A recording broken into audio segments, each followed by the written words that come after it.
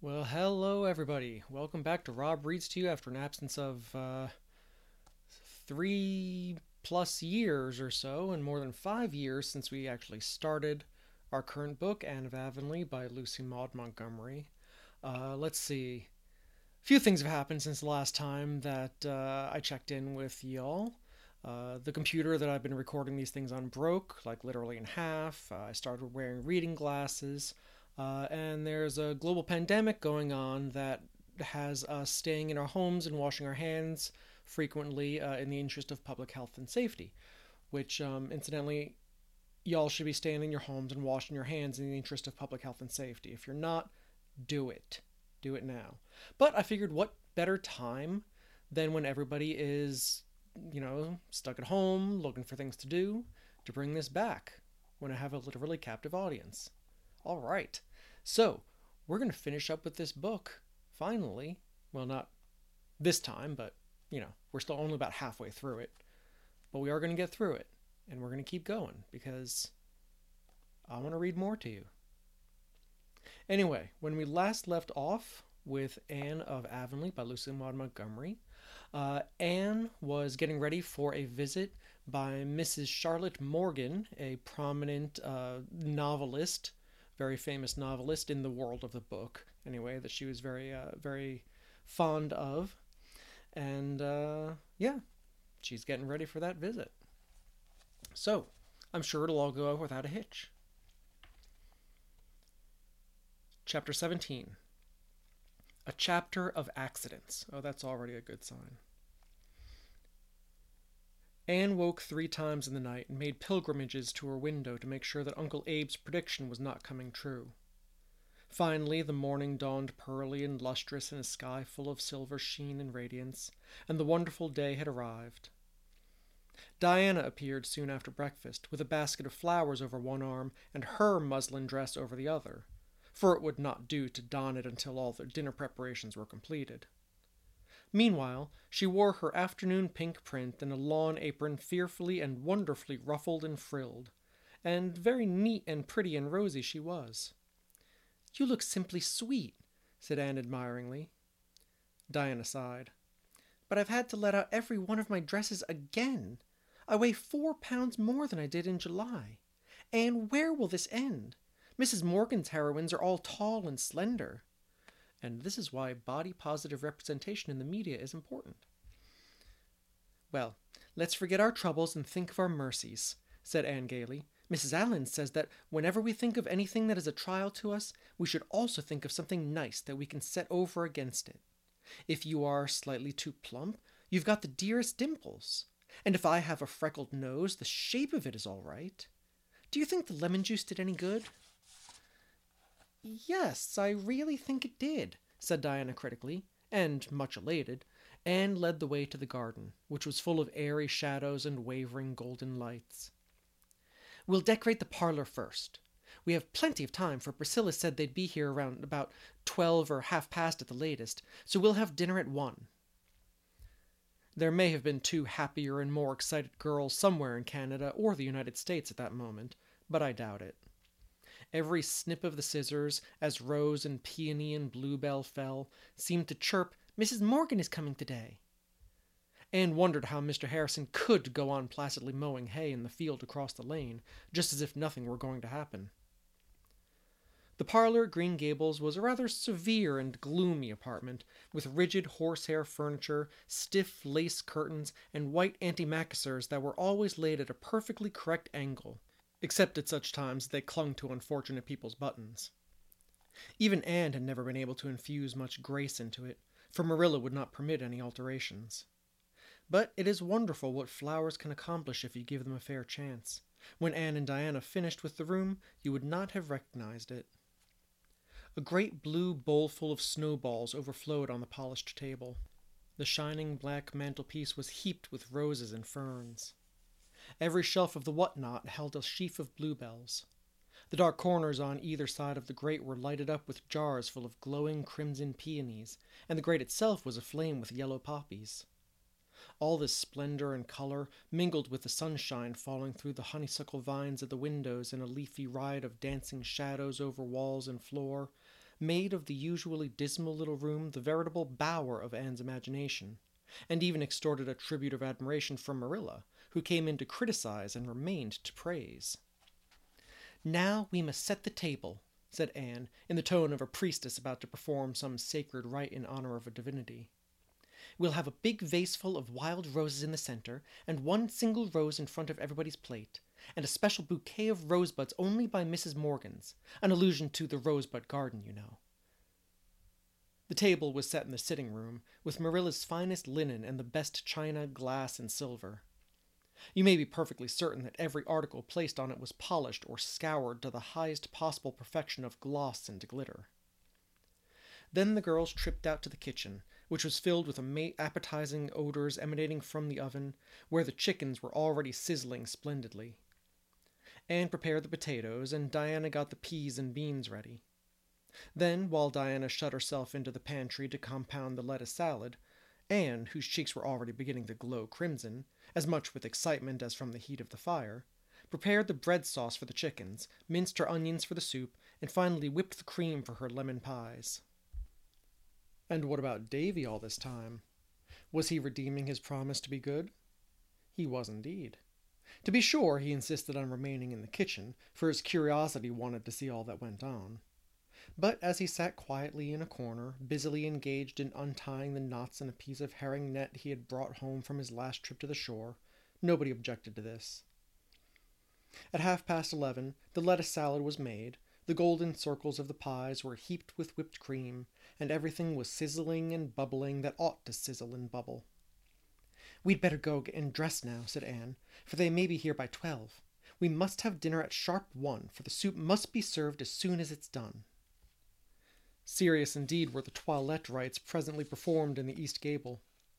Anne peered anxiously at her nose, and rejoiced to see that its freckles were not at all prominent, thanks either to the lemon juice or to the unusual flush on her cheeks.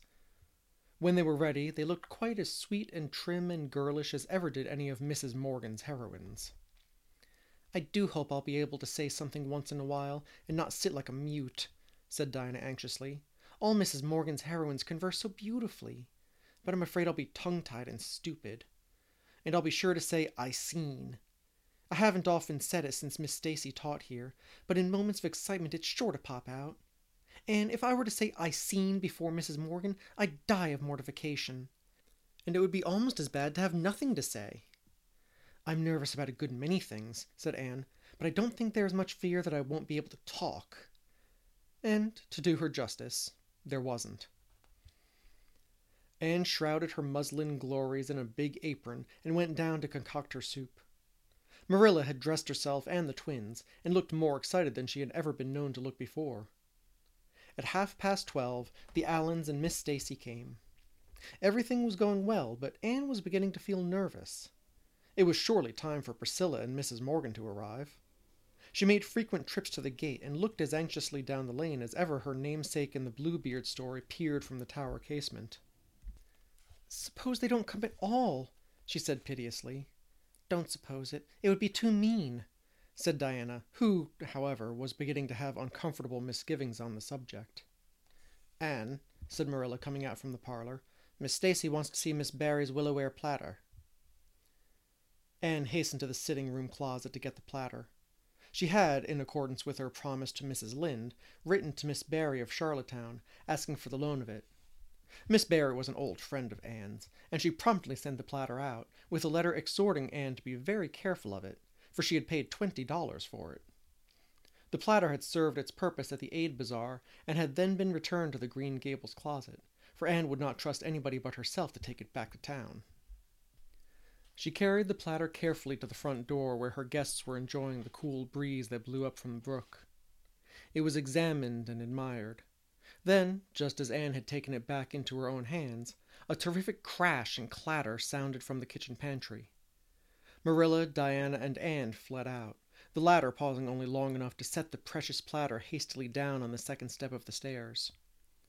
When they reached the pantry, a truly harrowing spectacle met their eyes. A guilty-looking small boy scrambling down from the table, with his clean print blouse liberally plastered with yellow filling, and on the table the shattered remnants of what had been 2 brave, becreamed lemon pies. Davy had finished raveling out his herring net and had wound the twine into a ball. Then he had gone into the pantry to put it up on the shelf above the table, where he already kept a score or so of similar balls, which, so far as could be discovered, served no useful purpose save to yield the joy of possession.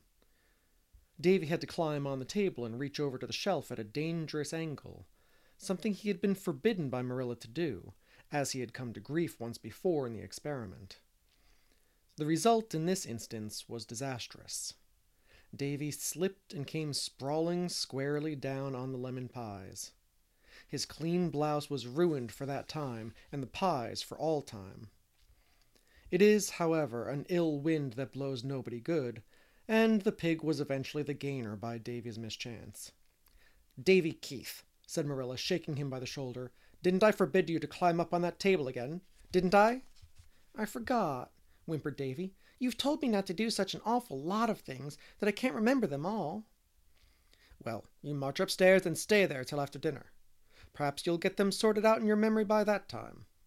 No, Anne, never you mind interceding for him. I'm not punishing him because he spoiled your pies. That was an accident. I'm punishing him for his disobedience.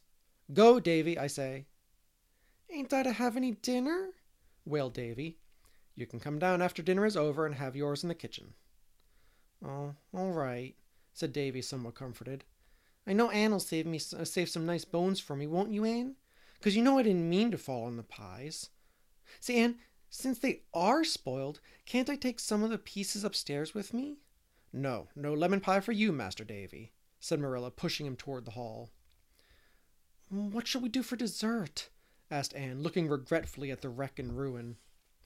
"Get out a crock of strawberry preserves," said Marilla consolingly. "There's plenty of whipped cream left in the bowl for it." 1 o'clock came, but no Priscilla or Mrs. Morgan. Anne was in an agony.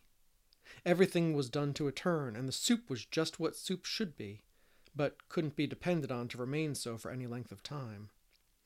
"I don't believe they're coming after all," said Marilla crossly. Anne and Diana sought comfort in each other's eyes. At 1:30, Marilla again emerged from the parlor. "Girls, we must have dinner. Everybody is hungry, and it's no use waiting any longer. Priscilla and Mrs. Morgan are not coming, that's plain, and nothing is being improved by waiting." Anne and Diana set about lifting the dinner, with all the zest gone out of the performance. "I don't believe I'll be able to eat a mouthful," said Diana dolefully. "Nor I. But I hope everything will be nice for Miss Stacy's and Mr. and Mrs. Allen's sakes," said Anne listlessly. When Diana dished the peas, she tasted them, and a very peculiar expression crossed her face. "Anne, did you put sugar in these peas?" "Yes," said Anne, mashing the potatoes with the air of one expected to do her duty. "I put a spoonful of sugar in. We always do. Don't you like it?" "But I put a spoonful in too when I set them on the stove," said Diana. Anne dropped her masher and tasted the peas also. Then she made a grimace. "How awful! I never dreamed you would put sugar in, because I knew your mother never does. I happened to think of it for a wonder. I'm always forgetting it. So I popped a spoonful in." "It's a case of too many cooks, I guess," said Marilla, who had listened to this dialogue with a rather guilty expression. "I didn't think you'd remember about the sugar, Anne, for I'm perfectly certain you never did before. So I put in a spoonful." The guests in the parlor heard peal after peal of laughter from the kitchen, but they never knew what the fun was about. There were no green peas on the dinner table that day, however. "Well," said Anne, sobering down again with a sigh of recollection, "we have the salad anyhow, and I don't think anything has happened to the beans. Let's carry the things in and get it over." It cannot be said that the dinner was a notable success socially. The Allens and Miss Stacy exerted themselves to save the situation, and Marilla's customary placidity was not noticeably ruffled. But Anne and Diana, between their disappointment and the reaction from their excitement of the forenoon, could neither talk nor eat. Anne tried heroically to bear her part in the conversation for the sake of her guests, but all the sparkle had been quenched in her for the time being, and in spite of her love for the Allens and Miss Stacy, she couldn't help thinking how nice it would be when everybody had gone home and she could bury her weariness and disappointment in the pillows in the east gable. There is an old proverb that really seems at times to be inspired. It never rains, but it pours. The measure of that day's tribulations was not yet full. Just as Mr. Allen had finished returning thanks, there arose a strange, ominous sound on the stairs, as of some hard, heavy object bounding from step to step, finishing up with a grand smash at the bottom. Everybody ran out into the hall. Anne gave a shriek of dismay. At the bottom of the stairs lay a big pink conch shell amid the fragments of what had been Miss Barry's platter. And at the top of the stairs knelt a terrified Davy, gazing down with wide-open eyes at the havoc. "Davy," said Marilla ominously, "did you throw that conch down on purpose?" "No, I never did," whimpered Davy. "I was just kneeling here, quiet as quiet, to watch you folks through the banisters, and my foot struck that old thing and pushed it off, and I'm awful hungry. And I do wish you'd lick a fellow and have done with it, instead of always sending him upstairs to miss all the fun." "Don't blame Davy," said Anne, gathering up the fragments with trembling fingers. "It was my fault. I set that platter there and forgot all about it. I am properly punished for my carelessness, but oh, what will Miss Barry say?" "Well, you know she only bought it, so it isn't the same as if it was an heirloom," said Diana, trying to console.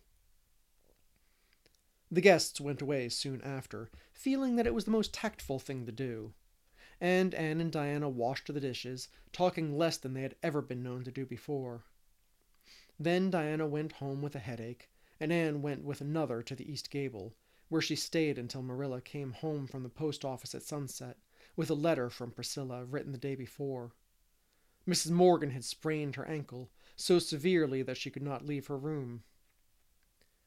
"And oh, Anne dear," wrote Priscilla, "I'm so sorry, but I'm afraid we won't get up to Green Gables at all now, for by the time Auntie's ankle is well she will have to go back to Toronto. She has to be there by a certain date." "Well," sighed Anne, laying the letter down on the red sandstone step of the back porch, where she was sitting, while the twilight rained down out of a dappled sky. "I always thought it was too good to be true that Mrs. Morgan should really come. But there. That speech sounds as pessimistic as Miss Eliza Andrews, and I'm ashamed of making it. After all, it was not too good to be true. Things just as good and far better are coming true for me all the time. And I suppose the events of today have a funny side, too. Perhaps when Diana and I are old and gray, we shall be able to laugh over them. But I feel that I can't expect to do it before then, for it has truly been a bitter disappointment."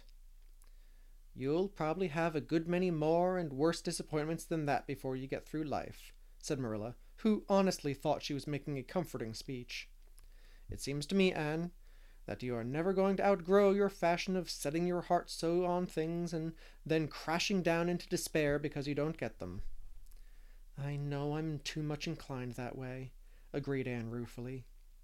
"When I think something nice is going to happen, I seem to fly right up on the wings of anticipation. And then the first thing I realize, I drop down to earth with a thud. But really, Marilla, the flying part is glorious as long as it lasts. It's like soaring through a sunset. I think it almost pays for the thud." "Well, maybe it does," admitted Marilla. "I'd rather walk calmly along and do without both flying and thud. But everybody has her own way of living. I used to think there was only one right way. But since I've had you and the twins to bring up, I don't feel so sure of it. What are you going to do about Miss Barry's platter?" "Pay her back the $20 she paid for it, I suppose. I'm so thankful it wasn't a cherished heirloom, because then no money could replace it." "Maybe you could find one like it somewhere and buy it for her." "I'm afraid not. Platters as old as that are very scarce. Mrs. Lynde couldn't find one anywhere for the supper.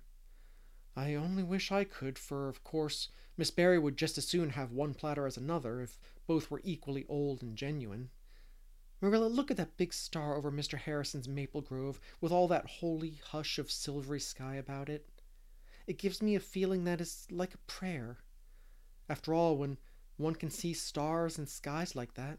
Little disappointments and accidents can't matter so much, can they?" "Where's Davy?" said Marilla with an indifferent glance at the star. "In bed. I've promised to take him and Dora to the shore for a picnic tomorrow.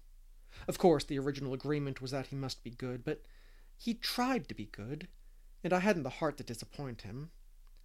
"You'll drown yourself or the twins rowing about the pond in that flat," grumbled Marilla. "I've lived here for 60 years, and I've never been on the pond yet." "Well, it's never too late to mend," said Anne roguishly. "Suppose you come with us tomorrow. We'll shut Green Gables up and spend the whole day at the shore, daffing the world aside." "No, thank you," said Marilla with indignant emphasis. I'd be a nice sight, wouldn't I, rowing down the pond in a flat? I think I hear Rachel pronouncing on it. There's Mr. Harrison driving away somewhere. Do you suppose there's any truth in the gossip that Mr. Harrison is going to see Isabella Andrews?"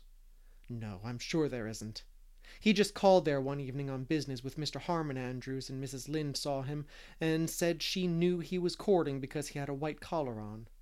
I don't believe Mr. Harrison will ever marry. He seems to have a prejudice against marriage." "Well, you can never tell about those old bachelors. And if he had a white collar on, I'd agree with Rachel that it looks suspicious, for I'm sure he never was seen with one before." "I think he only put it on because he wanted to conclude a business deal with Harmon Andrews," said Anne.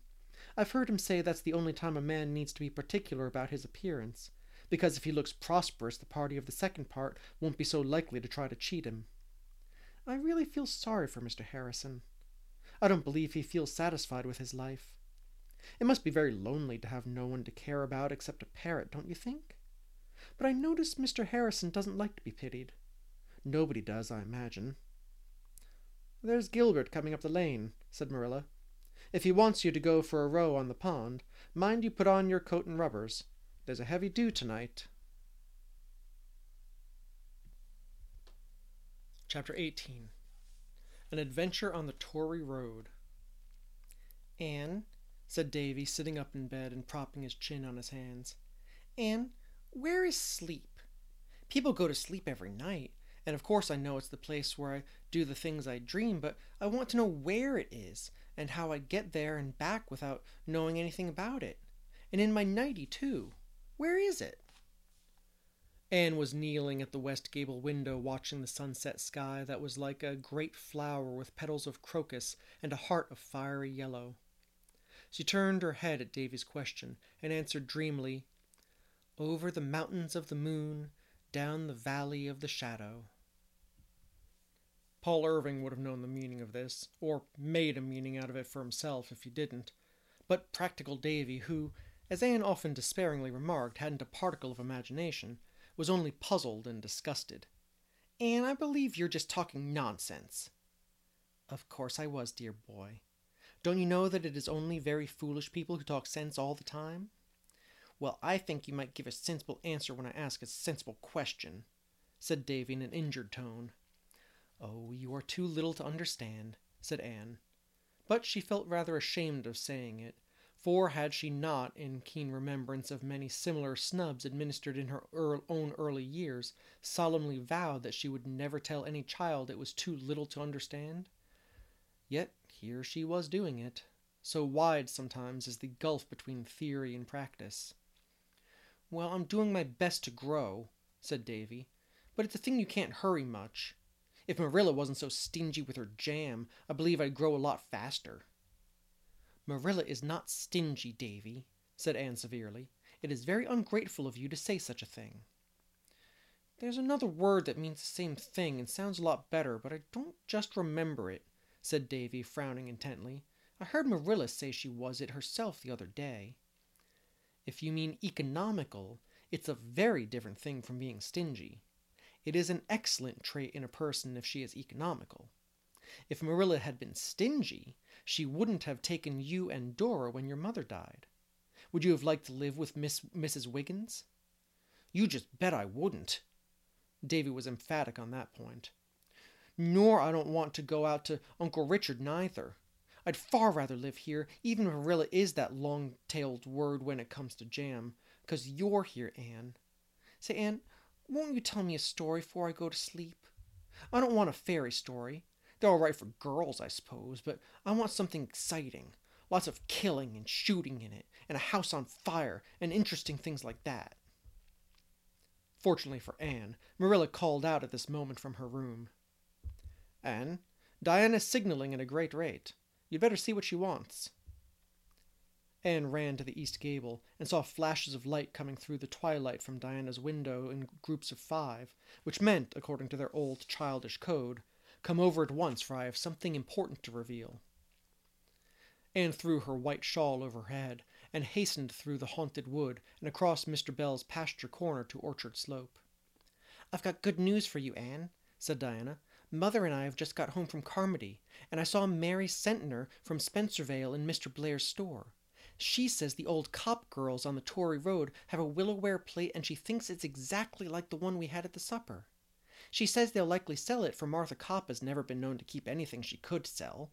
But if they won't, there's a platter at Wesley Keeson's at Spencervale, and she knows they'd sell it, but she isn't sure it's just the same kind as Aunt Josephine's." "I'll go right over to Spencervale after it tomorrow," said Anne resolutely, "and you must come with me.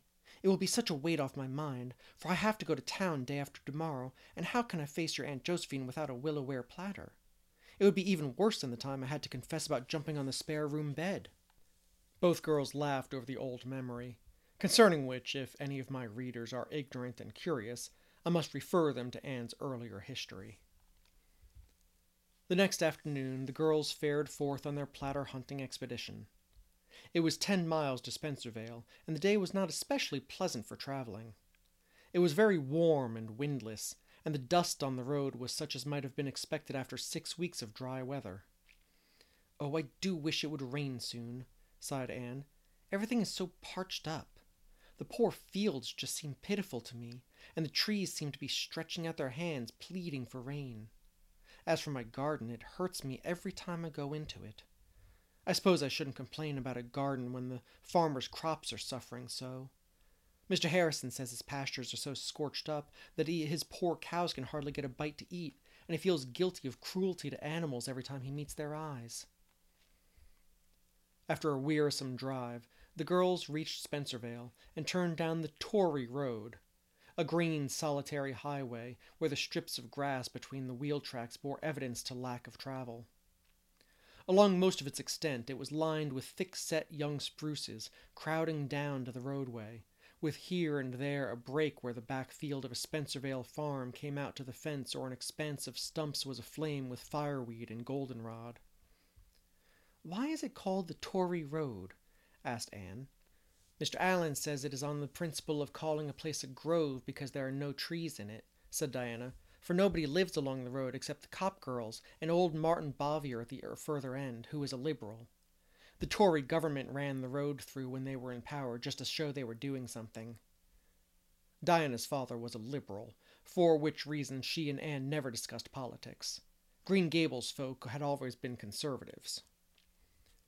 Finally, the girls came to the old Copp homestead, a place of such exceeding external neatness that even Green Gables would have suffered by contrast.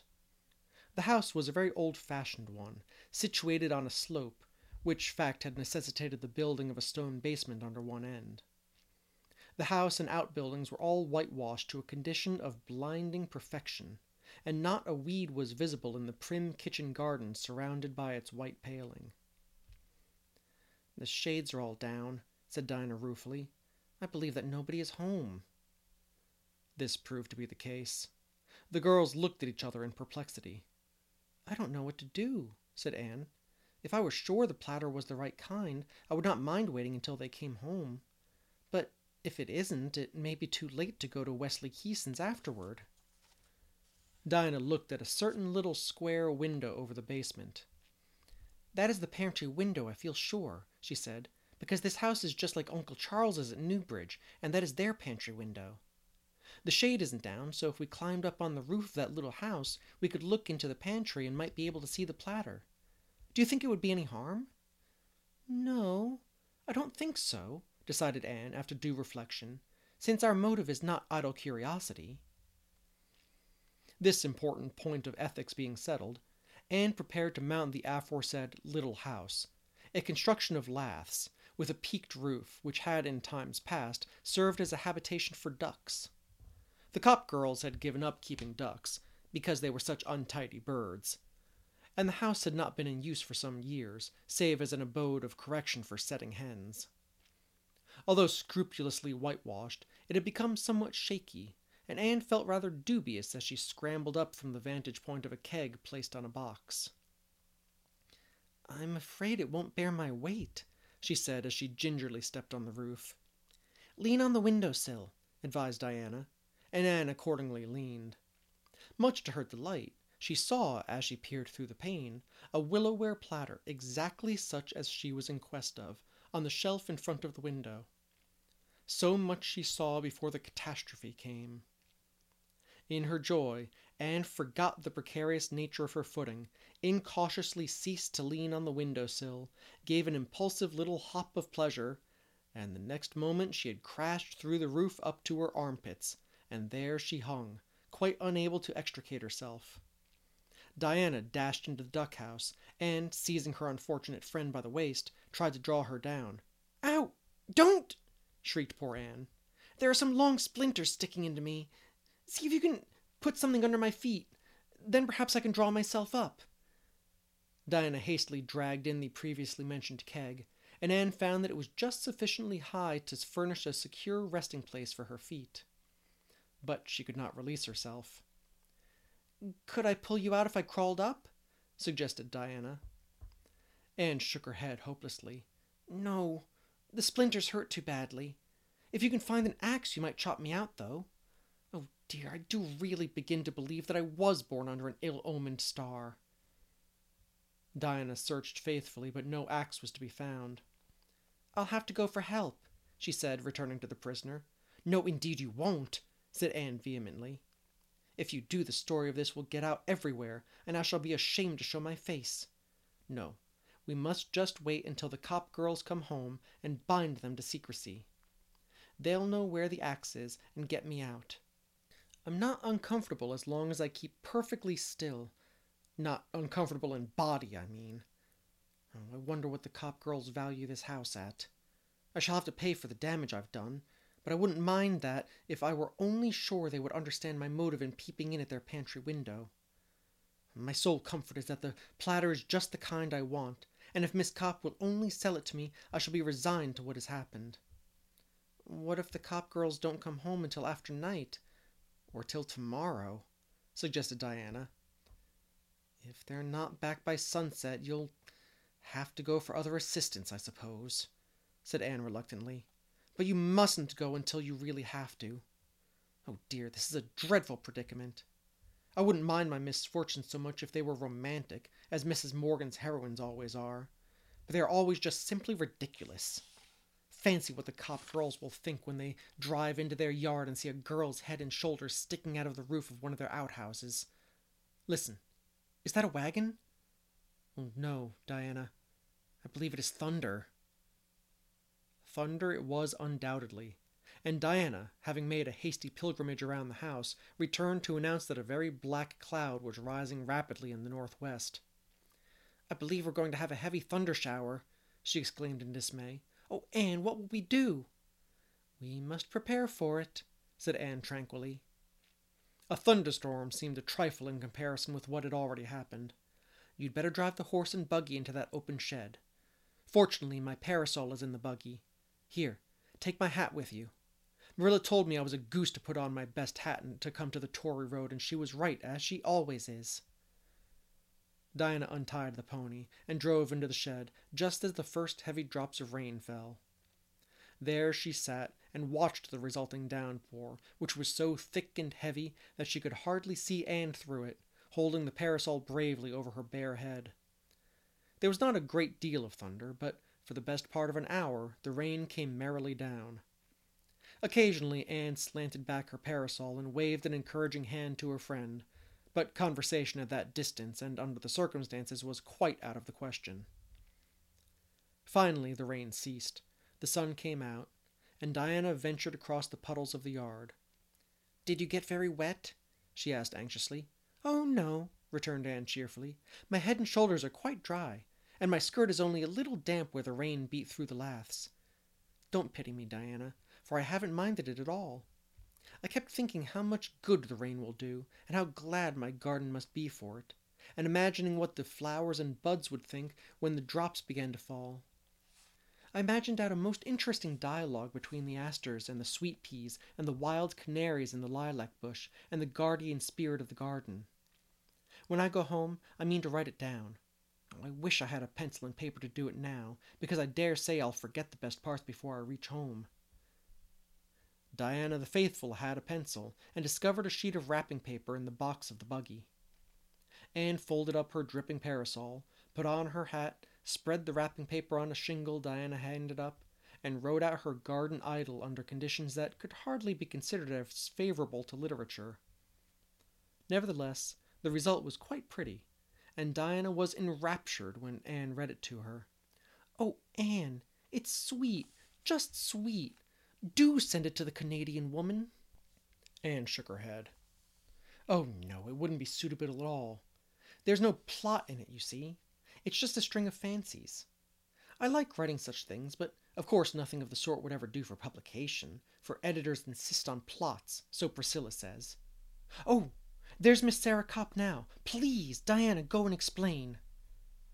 Miss Sarah Copp was a small person, garbed in shabby black, with a hat chosen less for vain adornment than for qualities that would wear well. She looked as amazed as might be expected on seeing the curious tableau in her yard, but when she heard Diana's explanation, she was all sympathy. She hurriedly unlocked the back door, produced the axe, and with a few skillful blows set Anne free. The latter, somewhat tired and stiff, ducked down into the interior of her prison, and thankfully emerged into liberty once more. "Miss Copp," she said earnestly, "I assure you, I looked into your pantry window only to discover if you had a willow-ware platter. I didn't see anything else. I didn't look for anything else." "Bless you, that's all right," said Miss Sarah amiably. "You needn't worry. There's no harm done. Thank goodness we cops keep our pantries presentable at all times, and don't care who sees into them. As for that old duck house, I'm glad it's smashed, for maybe now Martha will agree to having it taken down. She never would before for fear it might come in handy sometime, and I've had to whitewash it every spring. But you might as well argue with the post as with Martha. She went to town today. I drove her down to the station. And you want to buy my platter. Well, what will you give for it?" $20, said Anne, who was never meant to match business wits with a cop, or she would not have offered her price at the start. "Well, I'll see," said Miss Sarah cautiously. "That platter is mine, fortunately, or I'd never dare to sell it when Martha wasn't here. As it is, I dare say she'll raise a fuss. Martha's the boss of this establishment, I can tell you. I'm getting awful tired of living under another woman's thumb. But come in, you must be real tired and hungry. I'll do the best I can for you in the way of tea, but I warn you not to expect anything but bread and butter and some cowcumbers. Martha locked up all the cake and cheese and preserves afore she went. She always does, because she says I'm too extravagant with them if company comes." The girls were hungry enough to do justice to any fare, and they enjoyed Miss Sarah's excellent bread and butter and cowcumbers thoroughly. When the meal was over, Miss Sarah said, "I don't know as I mind selling the platter, but it's worth $25. It's a very old platter." Diana gave Anne's foot a gentle kick under the table, meaning don't agree, she'll let it go for 20 if you hold out. But Anne was not minded to take any chances in regard to that precious platter. She promptly agreed to give 25, and Miss Sarah looked as if she felt sorry she hadn't asked for 30. "Well, I guess you may have it. I want all the money I can scare up just now. The fact is," Miss Sarah threw up her head importantly with a proud flush on her thin cheeks, "I'm going to be married to Luther Wallace. He wanted me 20 years ago. I liked him real well, but he was poor then, and Father packed him off. I suppose I shouldn't have let him go so meek, but I was timid and frightened of Father. Besides, I didn't know men were so scarce." When the girls were safely away, Diana driving and Anne holding the coveted platter carefully on her lap, the green, rain-freshened solitudes of the Tory road were enlivened by ripples of girlish laughter. "I'll amuse your Aunt Josephine with the strange, eventful history of this afternoon when I go to town tomorrow. We've had a rather trying time, but it's over now. I've got the platter, and that rain has laid the dust beautifully. So, all's well that ends well. We're not home yet, said Diana rather pessimistically, and there's no telling what may happen before we are. You're such a girl to have adventures, Anne. Having adventures comes natural to some people, said Anne serenely. You just have a gift for them, or you haven't. And that is where we are going to end for today. This one's gone a little long, up to about 40 minutes, but, it's been a break of 3 years, so I suppose I can go a little longer this time around. Well, anyway, thank you for coming back to Rob Reads to You, those of you that are still listening. And I will record another one of these very soon, I promise. Well, thank y'all for listening. Have a good night, everybody. And wash your hands.